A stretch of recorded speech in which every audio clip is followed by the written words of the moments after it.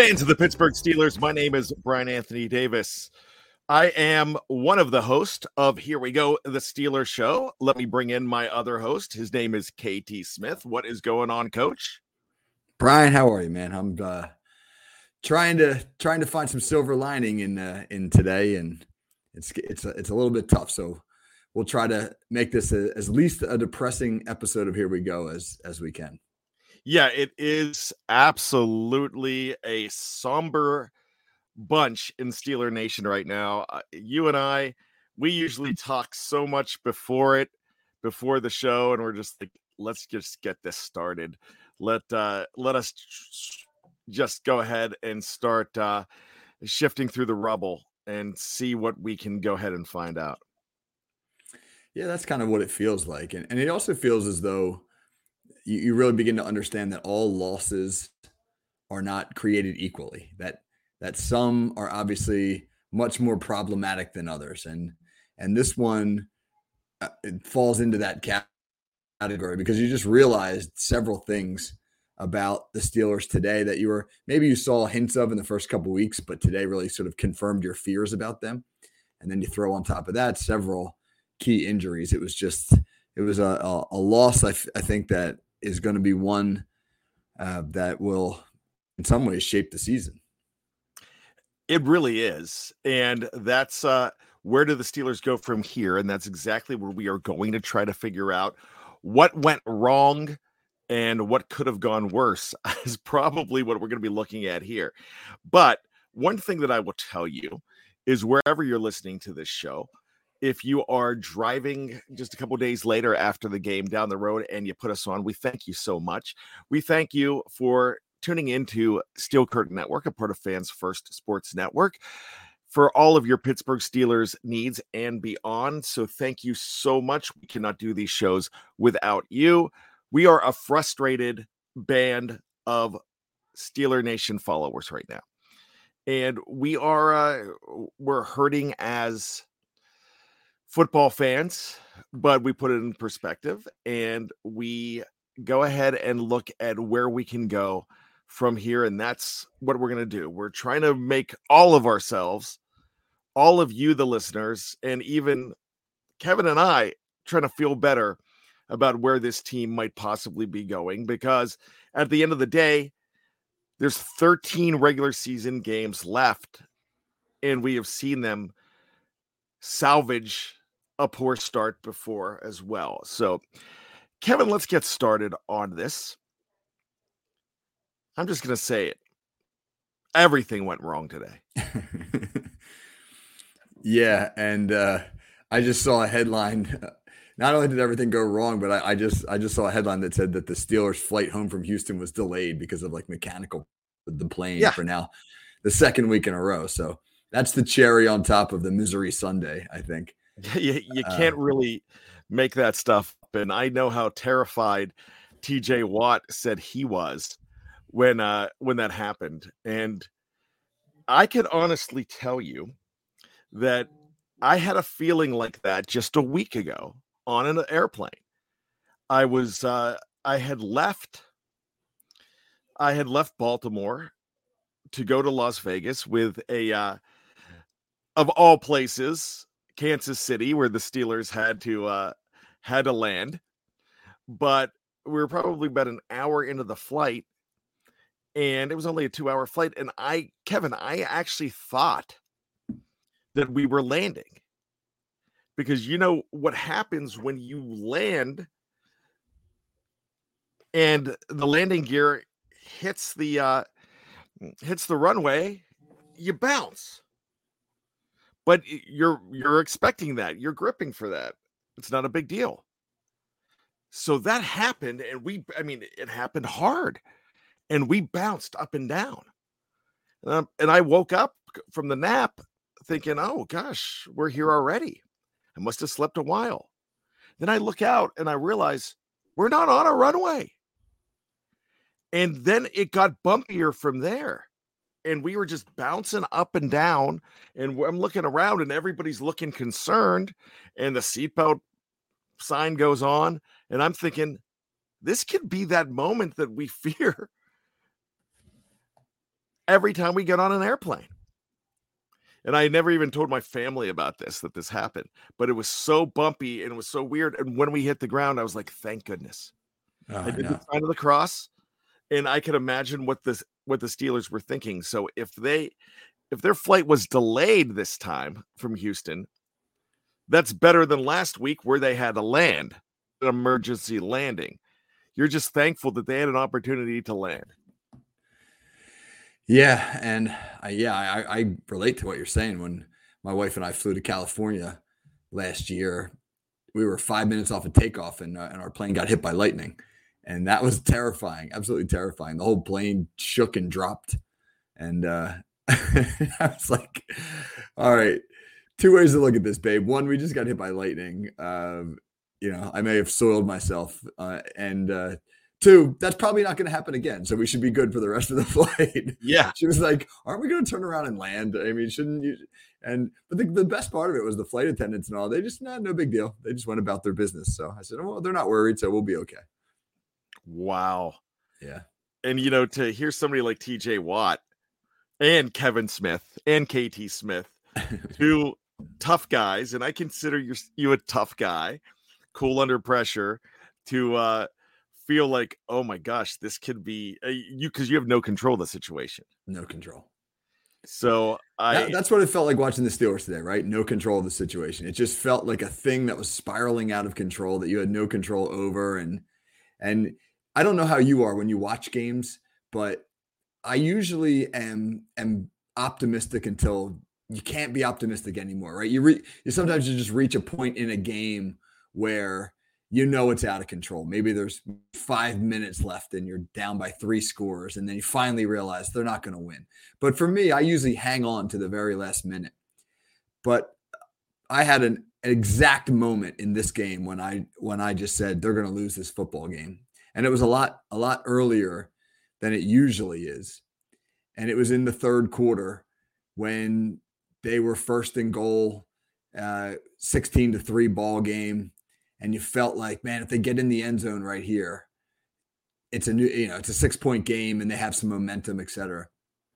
And the sequence of plays in that final 3 plays of that drive were just so discouraging. A pass to George Pickens over the middle that, you kind of felt like maybe he should have caught it. A run on 2nd and goal from the 8 where I think everybody in the stadium knew they were going to run the ball there, and they only make a couple of yards.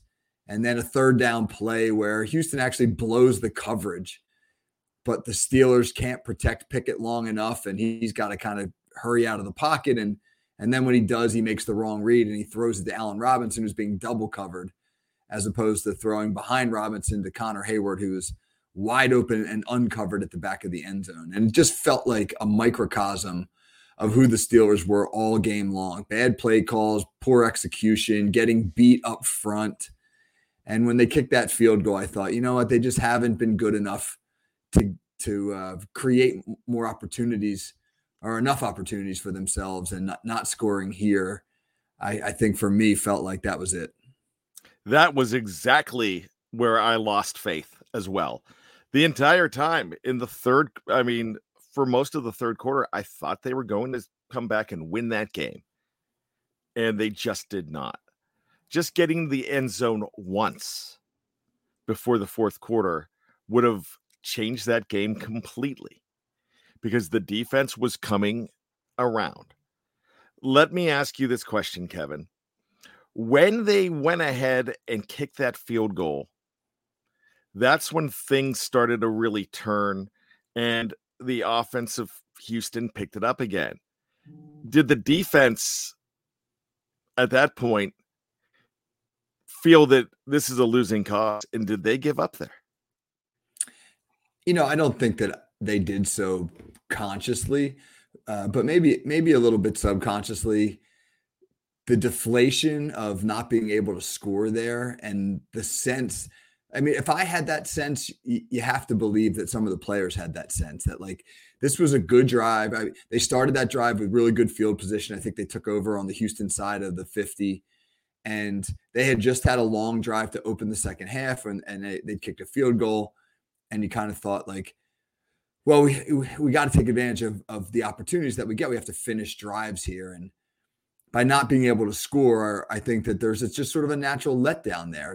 Like we haven't. The first half was a disaster. 54 total yards in the first half, and if you're going to come back and win on the road, you got to really be able to seize your opportunities. And so I don't think that the defense was consciously let down, but I think that they felt as though the offense really wasn't putting them in a great position to succeed. And obviously, I think that you saw the defense's play decline after that series.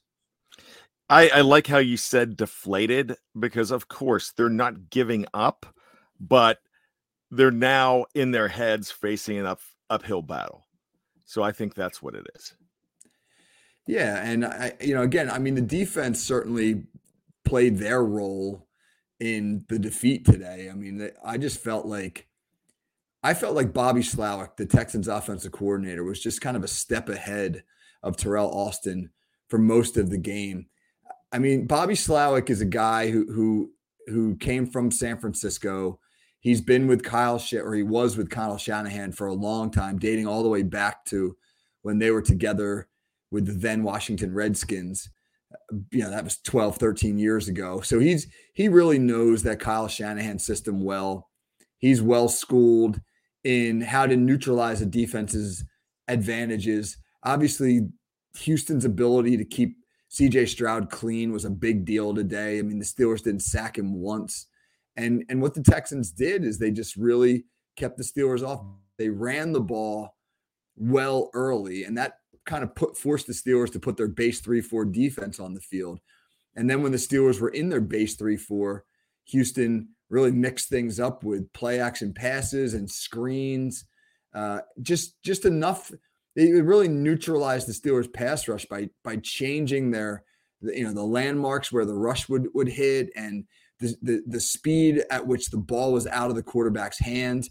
I mean, if you're a pass rusher and you're doing everything you can to get to the quarterback, but a team is now starting to screen on you and run draw plays and some misdirection and things, it just slows you down. It just makes you a little bit less aggressive. And I just thought that and then the Texans were doing a nice job with their offensive tackles, taking really nice deep pass sets to take away the speed rush of the Steelers. And then their running backs would look to chip inside. So if TJ Watt or Alex Highsmith realized, hey, I can't get around the edge and I got to make some sort of counter move here, and the counter move would be to rip them back inside or bring them under, there was a back there to chip them before the back got out into their pattern. And so it just felt like Bobby Slowick and the Texans offense knew what the Steelers wanted to do, had a really good plan on how to neutralize it, and they kept CJ Stroud clean. And we saw one thing about that young quarterback, that when he had a clean pocket and an opportunity to really sort of sit back there and feel comfortable, he throws a beautiful ball. So it was a really nice job by their offense. But while the Steelers defense can feel frustrated that the offense only produced 6 points, they played their role in that defeat as well. One of the biggest questions is who to blame. And there are so many fingers that can be pointed to so many different groups of players, coaches, even owners. And we can do all that. So the question we are going to ask when we come back: is there a problem bigger than Matt Canada on this team? And we're going to discuss that on Here We Go, the Steelers Show. This is Steel Curtain Network. We'll be right back.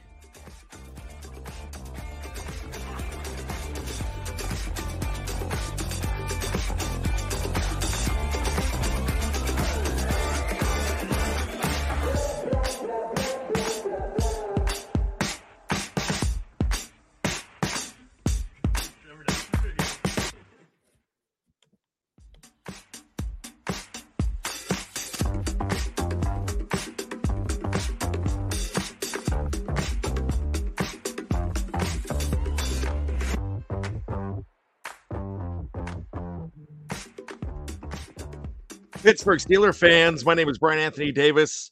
Alongside me is Kevin T. Smith. That's Kevin Thatcher Smith. And what we are doing right now, Coach, we're talking about where to point those fingers. And there's a whole lot of them. Don't care if there was ever a ring on those fingers before. People are angry. People are chagrined. Some people are shocked. Some aren't. So, of course, the obvious scapegoat is one Matt Canada, and who I have dubbed Matty Mexico because his game has gone south. And if he's going to be named after a country, he's gone south. Excuse me, not Matty Mexico, but he's Mateo Mexico at this point. So I don't know if that works. Maybe that's a t-shirt. Fire Mexico. But let's discuss, Kevin. Is there a bigger problem for the Pittsburgh Steelers right now than merely Matt Canada? I think the Steelers have several problems right now, but I think the main problem is Matt Canada's offense. And there's the obvious things. They're averaging 12 points a game. My gosh, 12 points a game. I mean, they averaged 18 points a game last year, and everybody said, boy, that's not enough to make them competitive with some of the best teams in the league. They're going to have to score more points. And they're now averaging almost a touchdown less than that through 4 games.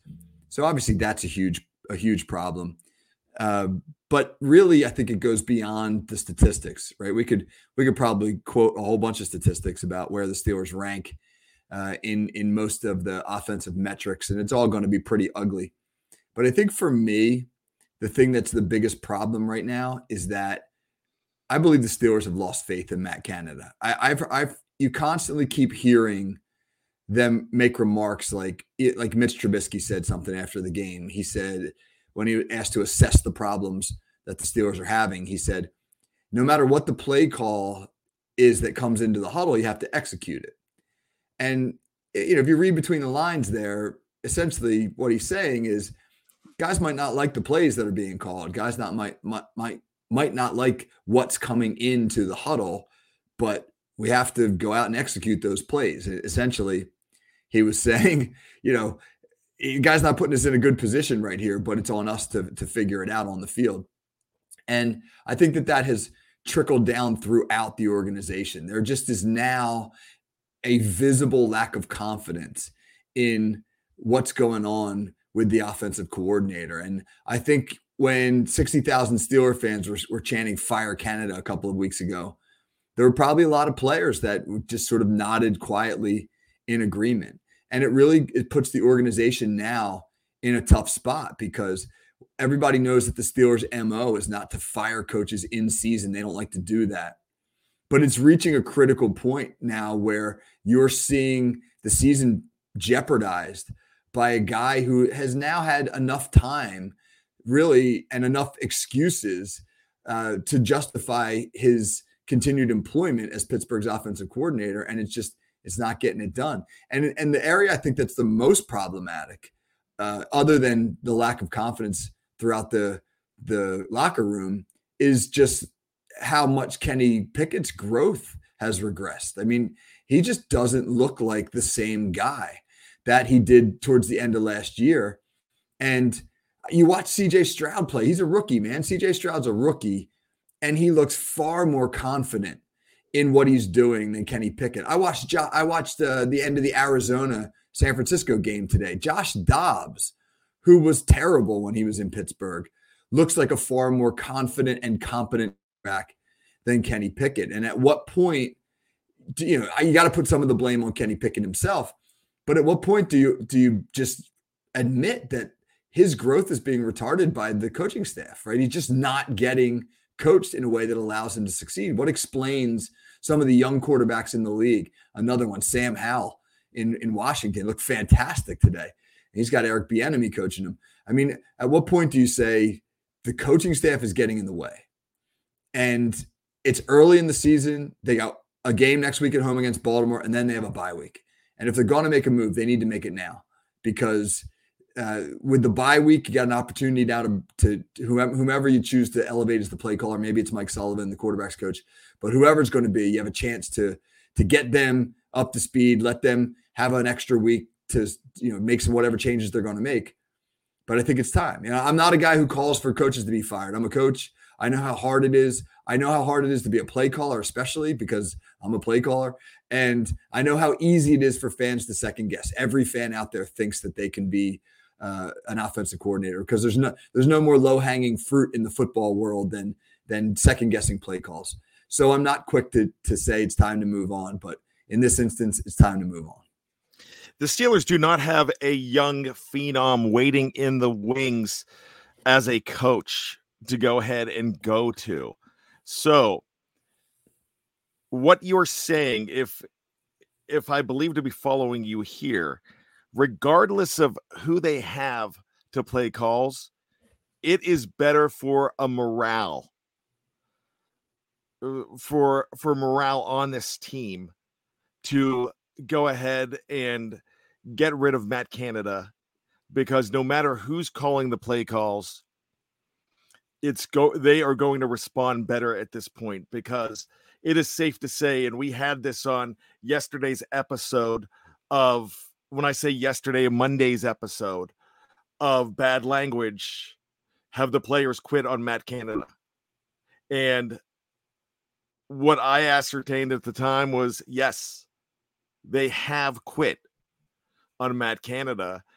So are you saying, Kevin, that the change is necessary to give these players and give this team some hope that there's a chance to turn this around? Yeah, that's exactly what I'm saying. I believe that, well, Mike Sullivan, who's the most likely guy, if they make a move from Canada, is the most likely guy to assume the play calling duties, because he's done it before. He was an offensive coordinator for the Giants for a couple of years. He might not be the long-term answer, but you've gotten to the point now where if you don't do something and there isn't significant improvement, the breach of trust, I think, has already occurred. And at what point does it begin to just poison the locker room? I mean, Mike Tomlin, one of the reasons that he's such a great head coach is that he's brilliant at holding the locker room together. He's brilliant at rallying the team when there's adversity. We've seen the Steelers several times rebound from poor starts to finish strong. And maybe that's the route they're going to go. Maybe the Steelers ownership is going to say, hey, we don't pay guys to not coach for us, and we're going to ride out the season, and we're going to rely on Mike to do what he does and get this group back to where we feel they should be. Maybe they'll go that route. But I don't know if the players are buying in. I don't know if the players are going to be able to continue to say, we're going to make the best of this situation. That's really not what you sign up for in the NFL. When you get to the NFL, you have the elite of the elite in terms of players, but you expect the elite of the elite amongst your coaches as well. You expect to be coached by the best in the business. And I just don't feel as though the Steelers players believe that their offensive coordinator qualifies in that regard. And the visible frustration, you've already seen it with some of the guys. You see it with George Pickens. You've kind of heard a little bit of it from Kenny Pickett and Trubisky and Najee Harris, et cetera. I just think that it's going to poison the well if you don't make a move. I believe so as well. And not only are the fans up in arms, Trey Essex made a comment online. And of course, Antonio Brown wants Matt Canada fired as well. He probably wants to get in there as well. But just now, you think Antonio should be the next OC, Brian? What do you think? How do you think that would go? Absolutely not. Absolutely not. And then after the game, Antonio Brown stuck his nose in once again, and a message to Mike Tomlin on X, formerly known as Twitter. Coach T, get out of there, spelled Their, before they ruin your legacy. You saw what they did to AB, TP, RC, IT, LF. You know how the story end.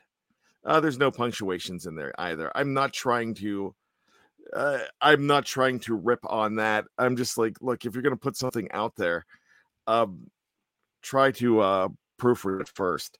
So you saw what they did, the organization, to Antonio Brown, Troy Polamalu, Ryan Clark, Ike Taylor. I'm having trouble with the LF. I know it's not Leon Flowers. Larry Foote. Larry Foote. There you go, Larry Foote. And you know how the story end. Wow, I don't even think anybody is really taking that into consideration. No, I think AB, unfortunately, as great as he was as a player, has certainly given people enough evidence to question him in many ways off the field. Nobody's taken his advice, solicited or otherwise. But Mike Tomlin really has a dilemma on his hand right now, and I don't know the answer to this, and it'll be interesting to see if an answer is forthcoming in any way. But I wonder if this is actually Mike Tomlin's call. It is not. I don't think it is. Yeah, I kind of don't think it is either. I think it might come from higher up.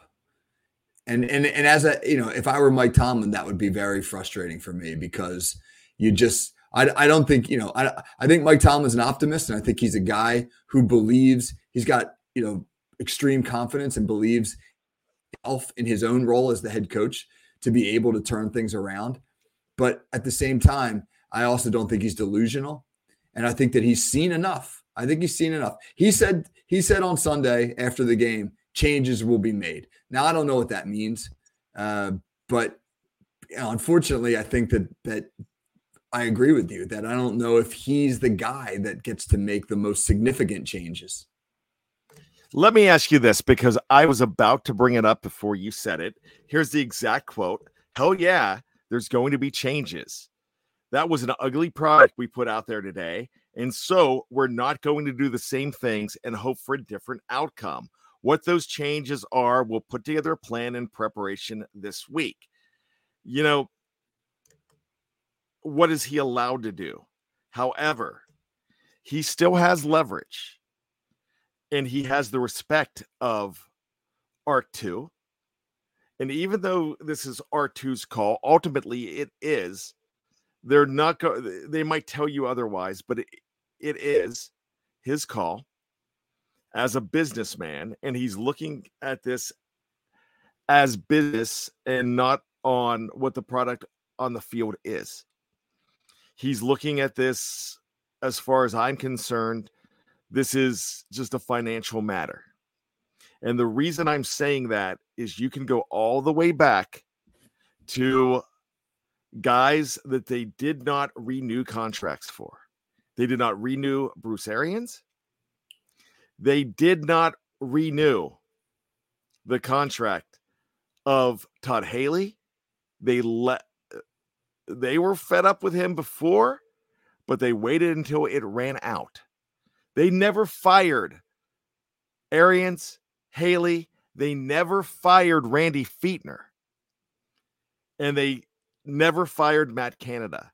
His contract is up at the end of the year. They play the waiting game, and Art Rooney plays the waiting game.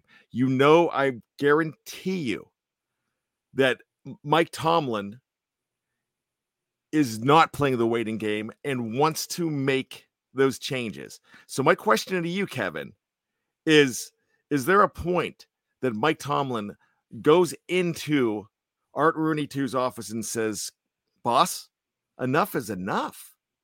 I'm not saying he gives him an ultimatum, but we can't do this anymore. That's a great question. I mean, does he do that? Does he have that kind of a relationship with the Rooneys? I don't really know. I think sometimes when you hear them talk about changes, those changes are so much subtler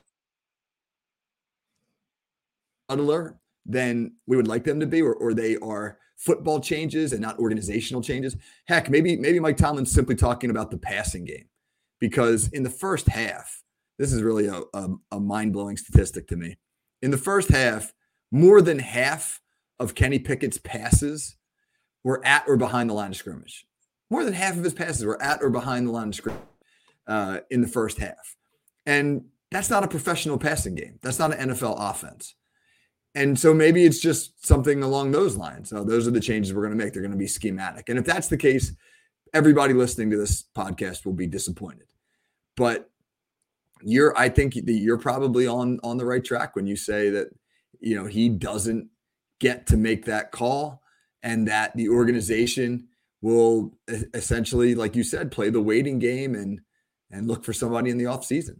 I think it would take, obviously, an act of God or something along those lines to revive the offense to the point where Canada gets another contract. I think right now the goal is to merely look competent more so than anything else. But competence is not what Steeler fans are looking for. They're looking for the offense to actually be effective, and we're a long way from that right now. I am so confident that this is Matt Canada's last season, that he can remain with this team. This team, even if for some miracle they win the Super Bowl, I still think he's gone after the season. I still don't think they bring him back. I really don't. And that's how far gone I think Matt Canada is. This is the equivalent of staying together for the kids. And I'm not saying that for the team. It's just like, look, we want to be divorced. I'm talking about a married couple. And they stay together in misery until the kids turn 18 or 21 or so, and they just live miserable lives. And I think that is what is happening right now between the organization and Matt Canada. Yeah, I think you're probably right. And that's unfortunate. And the funny thing is, as we talk about all this and we kind of wallow in this current misery, if the Steelers somehow can pull themselves back together and win at home next week against Baltimore, they'll go into the bye week in first place in the AFC North. And Wow. and that will like change everybody's perspective. Maybe not to the point where we're suddenly celebrating Canada and we feel like everything's okay in Steeler land, but it'll certainly make people feel a heck of a lot better, because while the Ravens right now look like the best team in the division, the Bengals and the Browns both seem very beatable. And when the Steelers can cobble together enough offense to compete, they manage to win football games. And so maybe, call me naive if you want, but maybe they're just not as far away as they seem at the moment. And that might be the perspective that they use to justify keeping the offensive coordinator around for the rest of the year.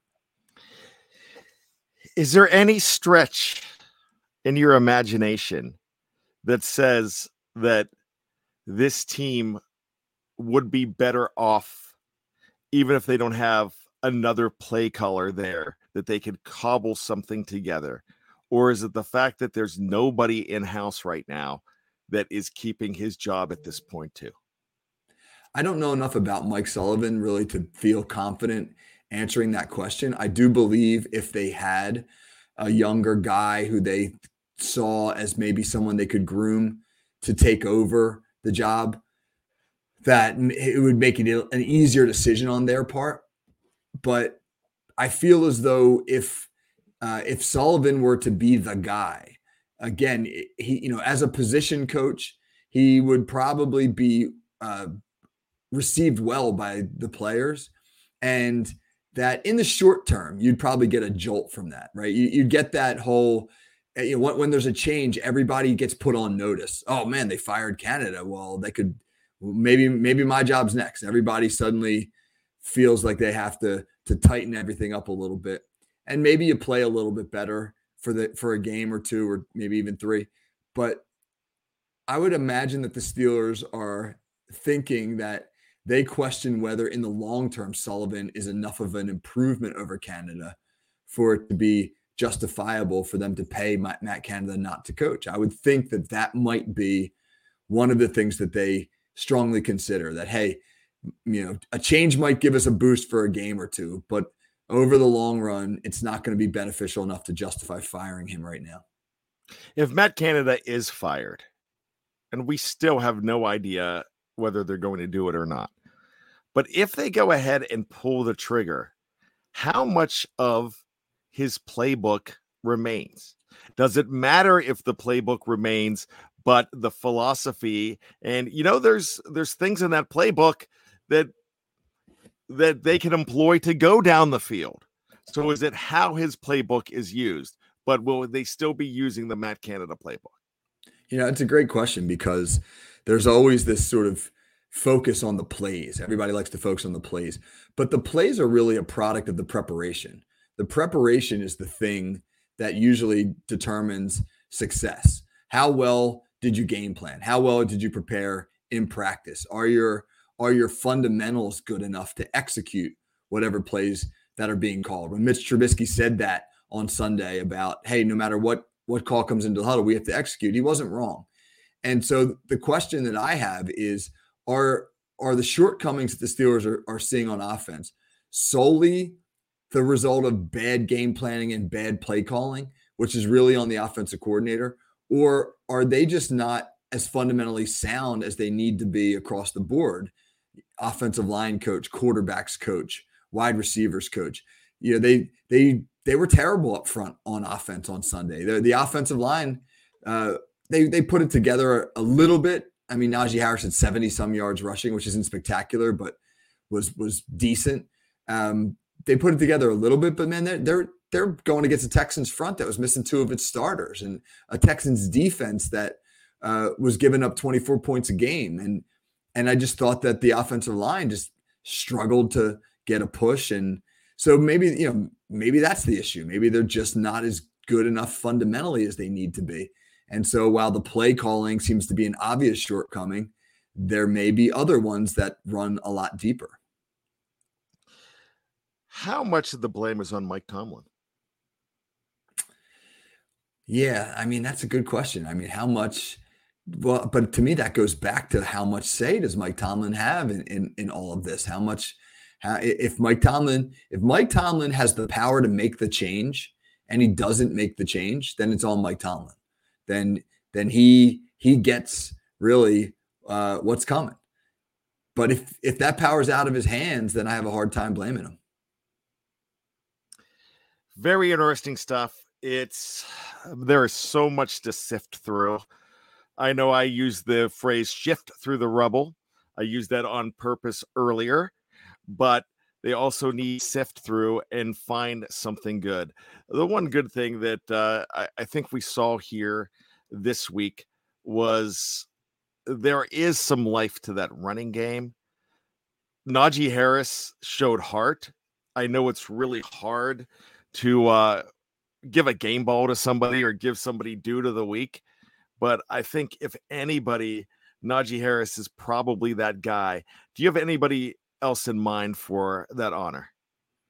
No, I mean, I think that that's a solid choice. It's hard to find a guy. Maybe the Jonathan Taylor rumors lit a fire under Najee's butt too. You never know, right? So what motivates people? Who knows? And the Jonathan Taylor rumors very well could be an agent posturing that happens quite a bit as well. I was thinking about this after we discussed it. This is not football, but I think we need to throw out one more due to the week this week. And it is to a man that the sports world revered. He was not a superstar, but it was a man who succumbed to brain cancer at 57 years old this weekend. And if you're a Pittsburgh Pirates fan, a Pittsburgh sports fan, you have great memories of Tim Wakefield, the timeless knuckleballer. Yeah, I'm into that. And Dave Schofield talked about it today, actually Sunday, on the well, what am I kidding? We record this on Sunday. I know this comes out Tuesday at 5 a.m., but if you hear us say today, it's just it's when we recorded. I'll break down that fourth wall, Kevin. I don't mind. But Dave Schofield was at his major league debut. And 92 was the year it seemed like the Pirates could win it all. And they came very close. They lost in Game 7 to the Atlanta Braves in the National League Championship Series. And Tim Wakefield was wonderful. As a rookie, he ended up winning a title with the Boston Red Sox years later. It took him about 14 years to go to an all-star game. But being a knuckleballer, you could pitch late in life. We saw that with guys like Phil Niekro and Joe Niekro and Gaylord Perry. Those guys were timeless because it didn't have a lot of wear and tear on your arm. And Wakefield was a fantastic man off of the mound as he was on the mound. God bless him. Prayers to his family. Co-dude of the week, and that goes to Tim Wakefield. Yep, absolutely. Good call. Absolutely. All righty, there's going to be so much to sift through, Kevin, and we need to stick here with not only Steel Curtain Network, but on Fans First Sports Network. You can catch Kevin's show, The Call Sheet, and The Whip Around as well. And that debuts. The Whip Around will that be Monday or Tuesday? We're recording on Mondays and running on Tuesdays there with those. And you do that with one Jeff Hartman. Yes, sir. From the Steel Curtain Network as well. And then you go ahead and have the call sheet as well. And you can also sometimes hear that here on Steel Curtain Network as well. But check out the NFL affiliate feed on Fans First Sports Network for all of your Pittsburgh Steelers needs and all of your National Football League's needs and all of your sports needs as well. Kevin, anything else before we get on out of here? No, just going to reiterate what I said earlier, that as dark as this week seemed, next week could be a whole lot brighter, and who knows, man, maybe they'll be heading into the bye week in first place. All right, I am going to possibly put that as the title for this episode because we need something bright to look forward to. So thanks so much to my good friend KT Smith. My name is Brian Anthony Davis. This has been Steel Curtain Networks. Here we go, the Steelers show. The Steelers lose 30-6 in Houston in week 4 to fall to 2-2, but they also live to fight another day. And we will talk about that another day on another day. And that is next week at this time. So join us again, please. For Kevin, my name is Bad. We will be here next week again on Here We Go, the Steelers show. And we ask you to keep your feet on the ground.